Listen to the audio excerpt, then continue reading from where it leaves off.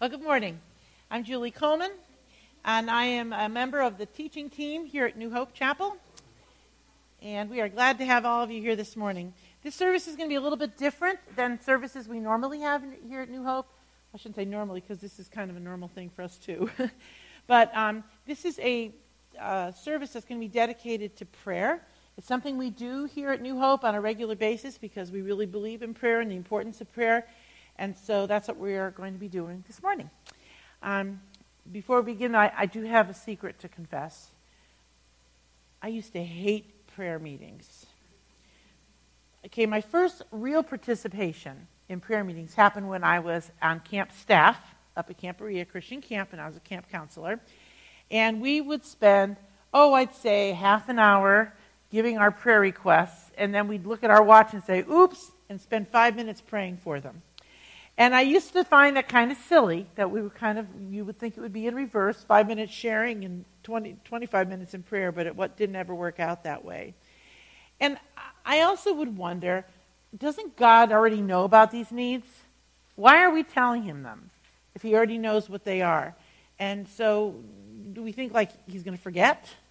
And we're supposed to remind him? Like, what is that all about? And it also, sometimes a little bit, prayer meetings would feel to me like a Christmas list. Okay, God, let's get started. I want this, and this. And it just felt a little bit too much asky than it should. And I was concerned about that. And I just kind of found it was kind of boring. And so I didn't like prayer meetings very much. Now that you know my secret, you might think it's kind of ironic that I'm up here leading a prayer meeting, right? Don't panic. I have changed my tune on the idea of prayer meetings and corporate prayer meetings. Before we begin to pray, I want to spend probably about 10 minutes, I hope. I only have 3 pages, so it's got to be 10 minutes. And so I'm going to be just giving us a little bit of a thing to think about before we go to prayer together. Passages that talk about prayer. Something that can help us as we go through this together. So let's start in prayer, and then I'll spend a few minutes looking at some things in the Bible.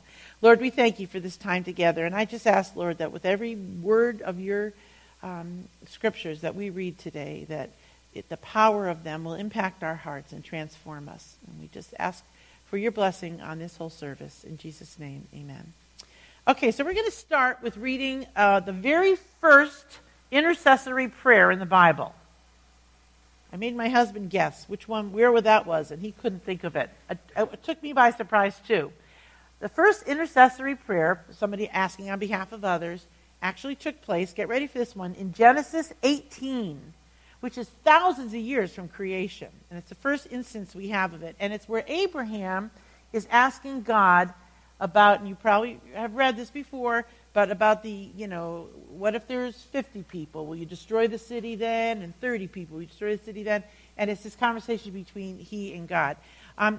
Just to give you a little background before we read the part of the passage, we're not even actually going to read the prayer part, but in Genesis 18, Abraham had just spent the whole day entertaining some strangers. Well, the strangers were the Lord and 2 other guys who we assume were angels, and he had entertained them, and they had told he and Sarah that they were about to become parents. Now, God had already promised Abraham that he would be a parent 25 years ago, but this message was, it's this year.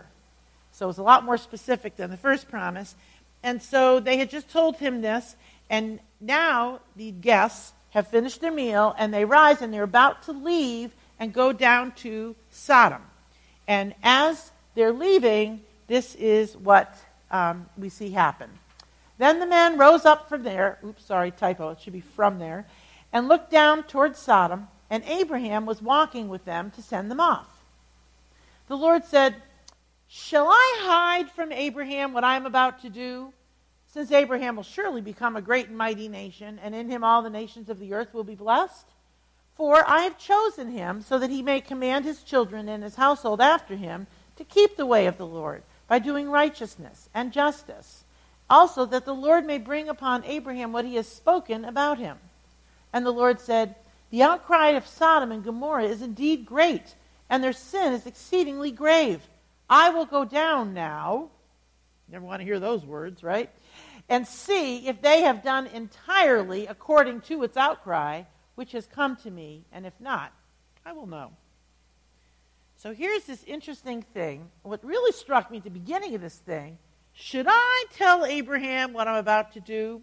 And you kind of picture Abraham walking alongside the Lord go, I'm right here. I can hear you, right? Shall I ask? So anyway, it's kind of an idea, but I think God, of course, wanted Abraham to hear him say that. Why? I think he was drawing Abraham into the conversation. He was baiting the hook. Come on. Should I tell you about all these things? And what's Abraham going to say? Yes, of course, right? So he was baiting him. He was trying to bring him in. Like yesterday, my granddaughter came over for a little visit for a couple hours, and she was kind of, looking bored. So I walked around the family room and I said, I wonder if anyone would be willing to do a puzzle with me. And I didn't mean Steve. Of course I meant Addie. He's not very good at puzzles anyway.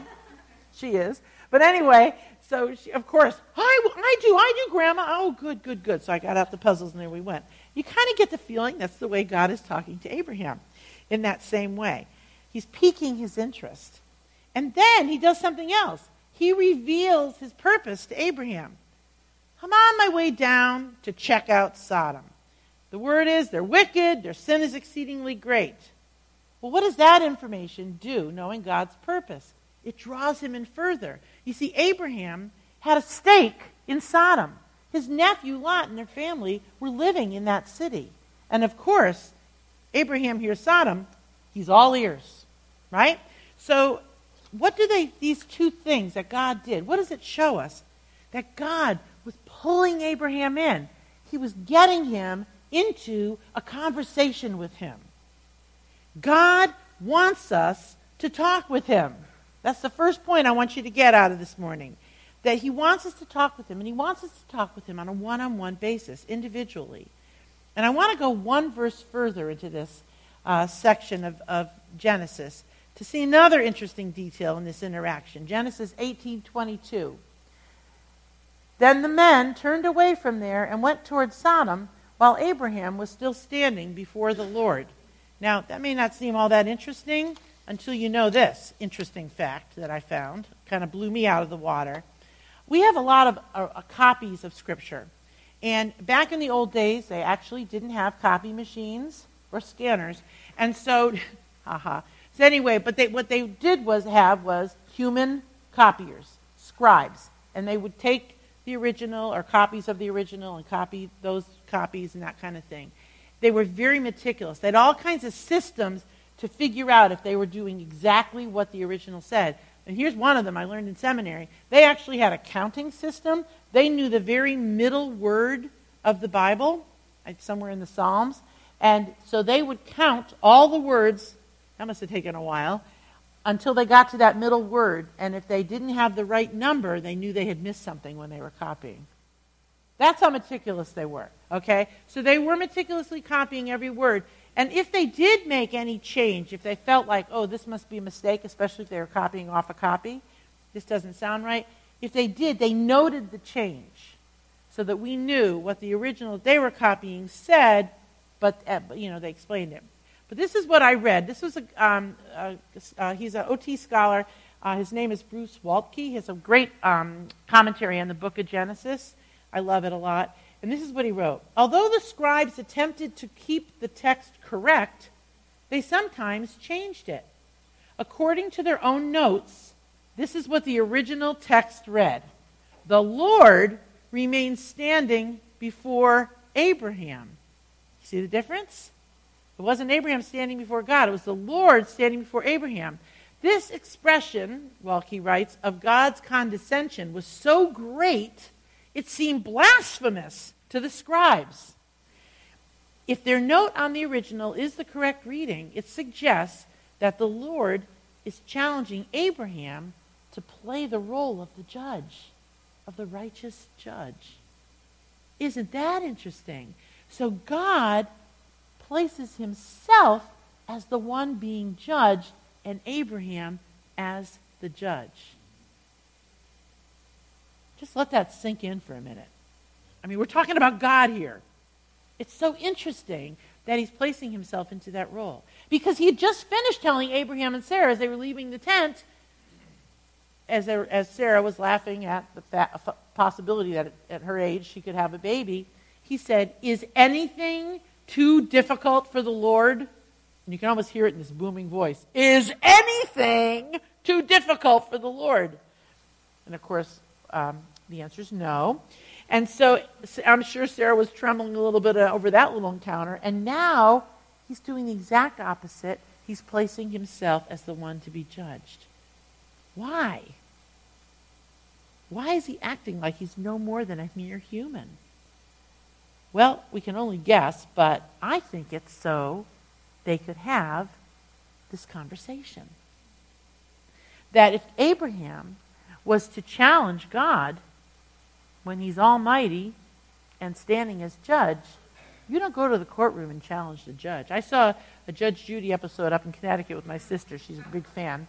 And this one lady was like, had such an attitude. And Judge Judy was like, "What the heck? Stop talking." Because she was like ruining her case because of her bad attitude. Well, here's Abraham standing before God. But God gave him permission to ask the question that was burning on his heart. So he draws him into the conversation, and then he puts Abraham in a position where he can ask anything. I just think that's so cool. God wanted that conversation to happen. The Bible tells us that God delights in his people. In Psalm 149:4 it says, "For the Lord takes pleasure in his people." And part of that is in our conversation with him. He moved heaven and earth to remove our sins so we could freely interact with him. We can have real heart-to-heart talk with God and have no fear while we're doing it. This is what it says in Hebrews. "Let us draw near with confidence to the throne of grace so that we may receive mercy and find grace to help us in time of need." He wants us to talk with him. He's made it possible for us to talk with him individually, one-on-one. But also, and this is my second point I want you to get, and last point, God wants us to talk with him corporately. Well, where do we get that idea from? There's really two places I could find. First is, and neither of them say, everybody get together and pray. It doesn't say that, but this is what it does say. In Hebrews 10:25, it talks about not forsaking our assembling together, as is the habit of some, but encouraging one another. Hebrews is saying, look, get together, meet on a regular basis so you can encourage each other. And then we find the early church in the book of Acts in chapter 2, verse 42, they said they were continually devoting themselves to the apostles' teaching and to fellowship, to the breaking of bread, and to prayer. So really 4 things that the church is supposed to be doing. Listening to the teaching, breaking bread together, which is what we do with communion, and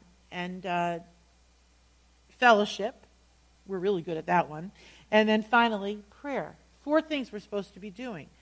So that's why we drag ourselves out of bed every Sunday. We're supposed to get together. And when we're together, we're supposed to do those 4 things. And among others, prayer.